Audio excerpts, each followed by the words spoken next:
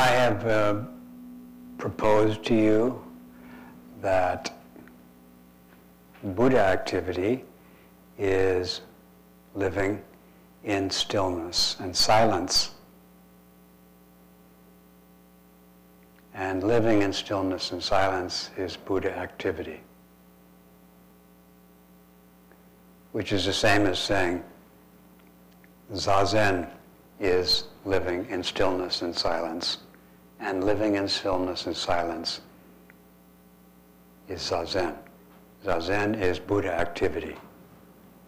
But in most Zen centers, the word Zazen, it seems to be more common than the word Buddha activity, which can lead to some confusion because some people think Zazen is something that they do, that they can do by their human agency.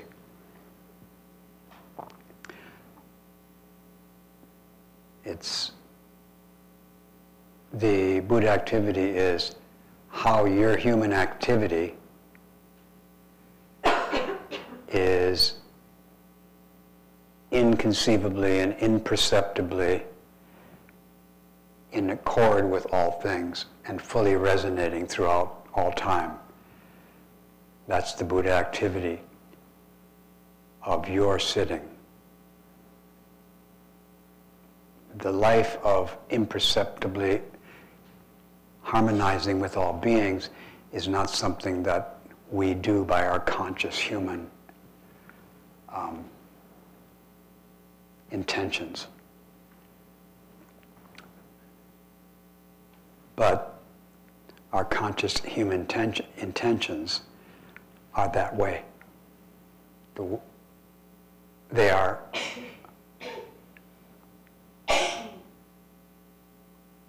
unceasingly liberating beings, and living beings are unceasingly liberating our human consciousness. That process is going on in stillness and silence. So I pray that this great assembly remembers stillness and silence and receives it.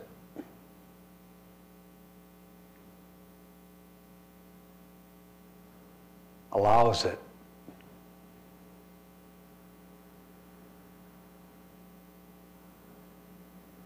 Practices it and transmits it in all of our ordinary daily activities.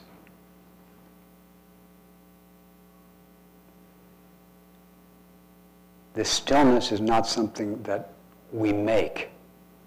So we do sit down and we do sit still, and it seems like we sat there and we sat still. But the stillness that you think you made or that you did, that's not the stillness that I hope you remember. I hope you remember a stillness which isn't made by you, a stillness that isn't constructed by human beings. But it's a stillness that's always here and in which Buddha activity is functioning. And we can live there. And if we can allow and receive this stillness and silence, that helps us not push away our human agency, our human intentions. It frees us from them without getting rid of them. Human intentions have a little bit of difficulty adjusting to living with something that they don't make, that they don't do something about. But we don't make stillness. It's unmade. It doesn't come or go.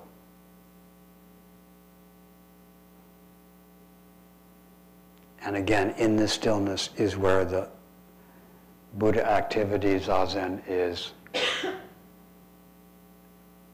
living and functioning.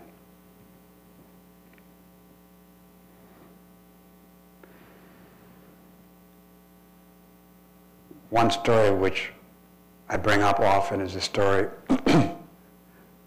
about an ancient teacher named Yun Mun, and I think he asked his group, I think, what was the Buddha's activity during his whole lifetime?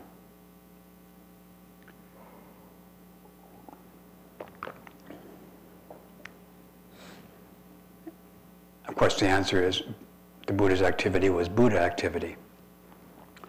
But his answer was an appropriate response.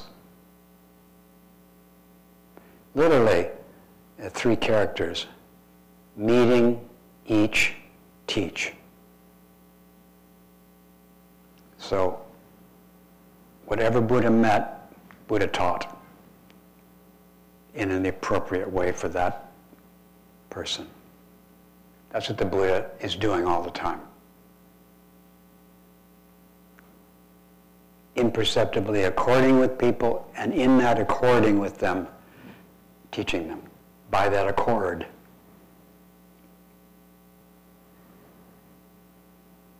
The appropriate response is living in stillness. So in stillness, when we meet, the appropriate response comes up.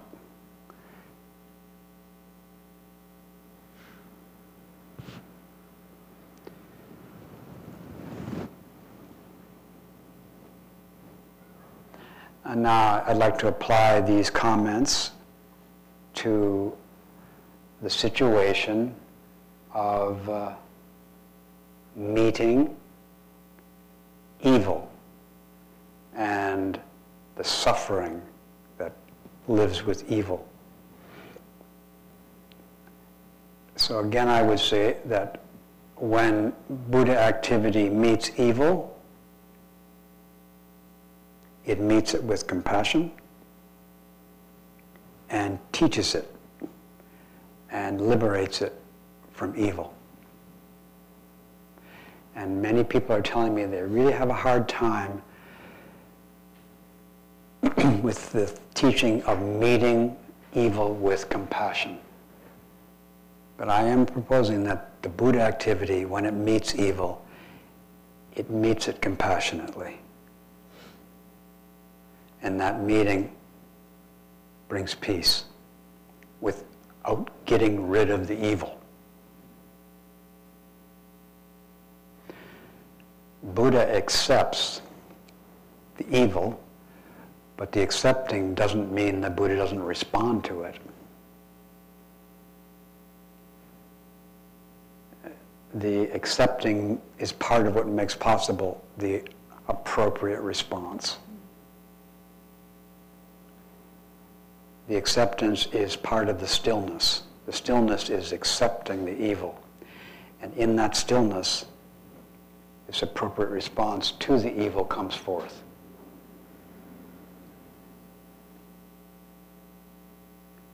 Buddhas have conversations with evil.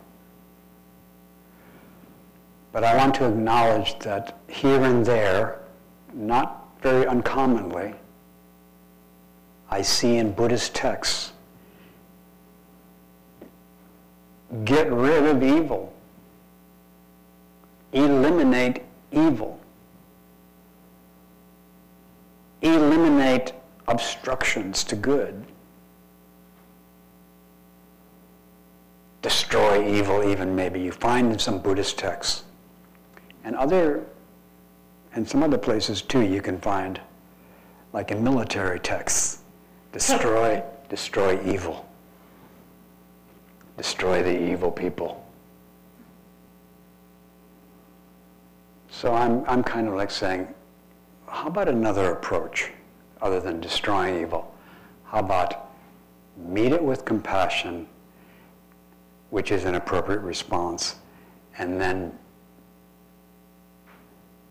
meet it with stillness, which is meet it in stillness, and let the appropriate response manifest. And this appropriate response is not engineered by my human intelligence, my human intention. My human intention is there, and it also is receiving compassion. It's allowing the stillness. It's not making it. It's allowing the stillness so it allows the appropriate response. But the appropriate response isn't done by my intention. But my intention is not the least bit someplace else from the appropriate response. I'm right there. I'm allowing my intention to be. I'm allowing compassion for my intention, and I'm allowing the Buddha activity, appropriate response, to manifest, to come forth in this, or as this, silence and stillness.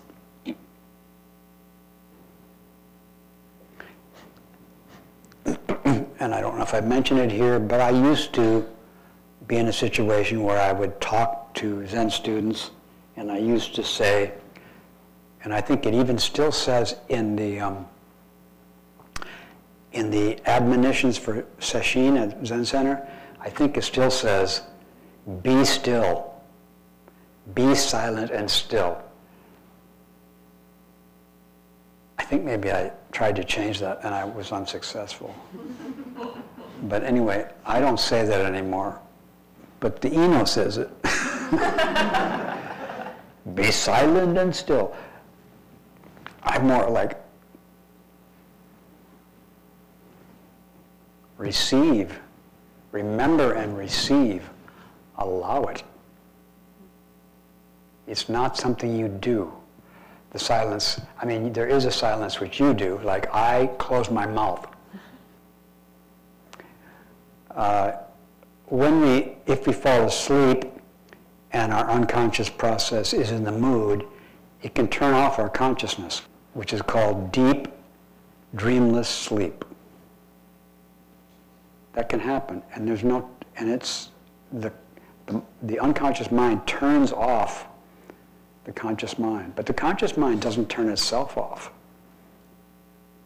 It gets turned on and off by the body and the complex cognitive processes that live with the body.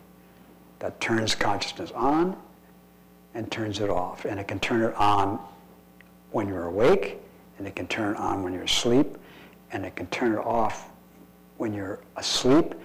And if it turns it off when you're awake, it's very dangerous, because you might be walking around or driving a car. It's called narcolepsy. So we don't, usually the unconscious and the body do not turn the mind off, the conscious mind off, when we have our eyes open. It's not such a good time. But when we're asleep in bed, it sometimes says, not only are we asleep, but it says, okay, we can actually turn the consciousness off. And so that's a silence which is done by our human mind. But there's another silence which is always present. There's another stillness which is always present, which is the stillness of what we actually are. And again, what we actually are is not moving around. It's thus. And then again, it's thus. And then again, it's thus. It's always the same. It's always thus. Even though you're changing all the time, whatever you are now is not moving. And now that person's gone, and we have a new person, and that person is not moving. She is just as she is. She does not make herself. However, she makes the whole universe, and the whole universe makes her. That's immovable. Accepting this, receiving this, remembering this, allowing this, makes possible freedom from the doer, the one who does stuff. Freedom from self-conscious karma without destroying it. freedom without destruction.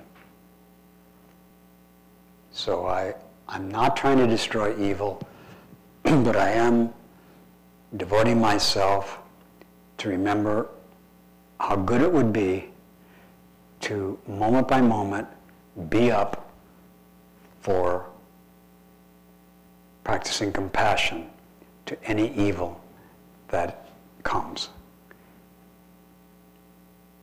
And conversing compassionately and with whatever evil comes.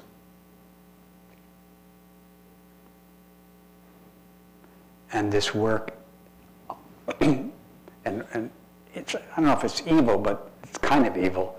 The thought comes up of the end of the conversation.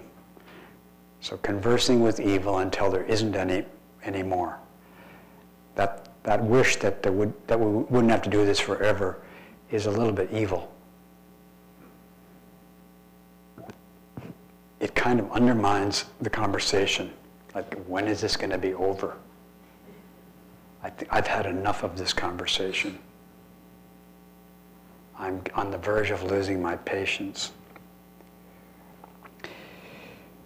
Buddha activity is accepting that this conversation may never end, the conversation with evil. It isn't just accepting it, it's accepting working with it. It's accepting responding to it appropriately.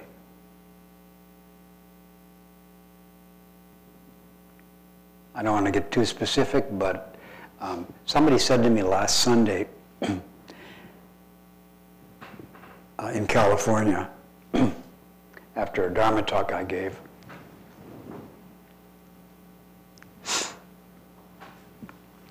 as somebody I'd met before, he came up to me after the Dharma talk and he said, "Is there anything you want to ask me?" And I said, "Yeah, do you have any feedback on the Dharma talk?" And he said, "You've given better ones." And then he said, I don't know if it's right away, but then he said, "This place is called Green Gulch Farm. It's a Zen center. Why do you call it Green Gulch Farm?" And I gave him some story about why we call it Green Gulch Farm. But today I'd like to say that there's this situation of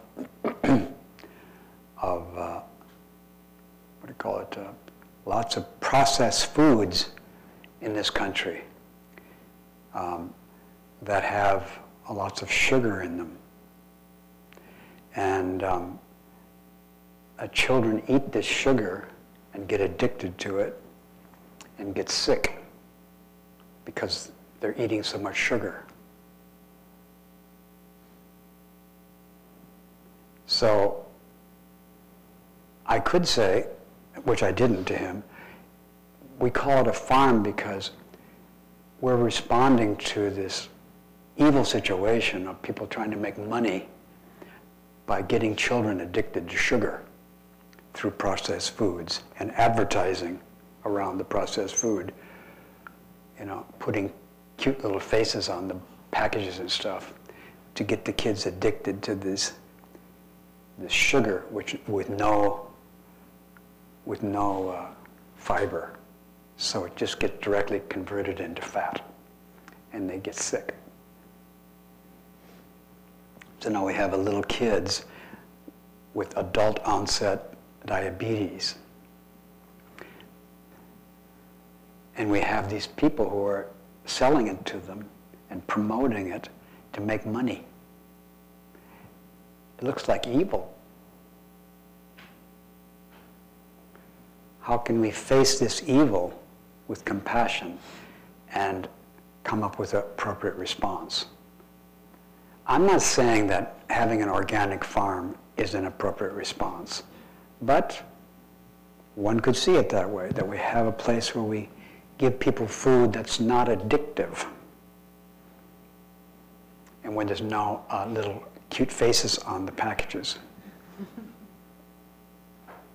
And even in the school cafeterias, if they actually have broccoli in one place in the cafeteria, and then they have candy bar right next to it, most of the kids will choose the candy bar. We need to bring compassion to that situation. I don't know how we're going to do it, but I'm trying to do it right now. And also, at Green Gulch Farm, we're growing vegetables. And, but still, how do we encourage the kids to eat the vegetables? How do we help them wake up to how delicious they are without putting sugar on them, etc. So many things like that are in our life. They're all calling for compassion. And maybe we want to respond with compassion, and I'm just reminding us to remember stillness, along with remembering that we're being called for compassion. In other words, it isn't my compassion that I'm doing. I'm being called to compassion that's not mine. That's our compassion. So I want to remember stillness while I hear the call, and the call can look like evil calling me. And stillness also, if I can remember stillness helps me remember what the call is. But this is a very challenging world we live in, and that's some words I offer to you to live in this world and to enter Buddha's work, Buddha's activity, Zazen.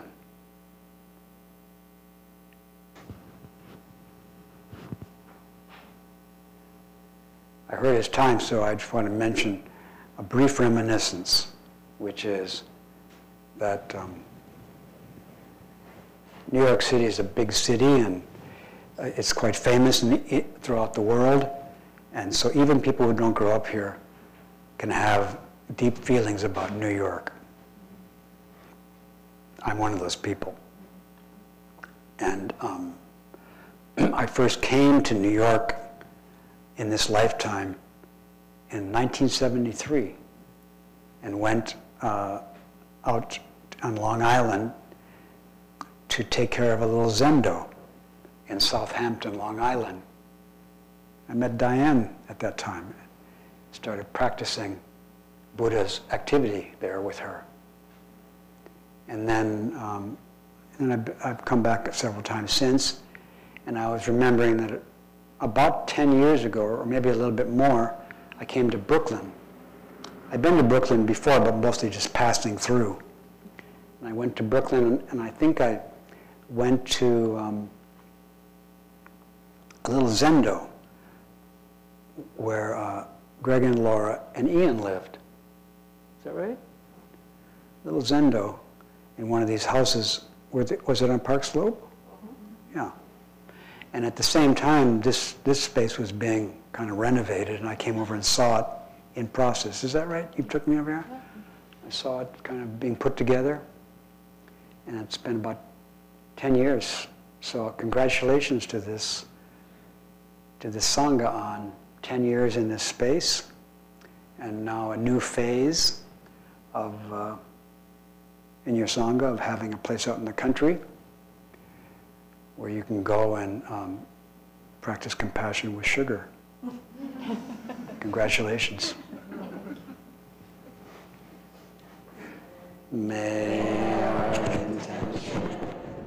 Thank you for listening to this podcast offered by the Brooklyn Zen Center.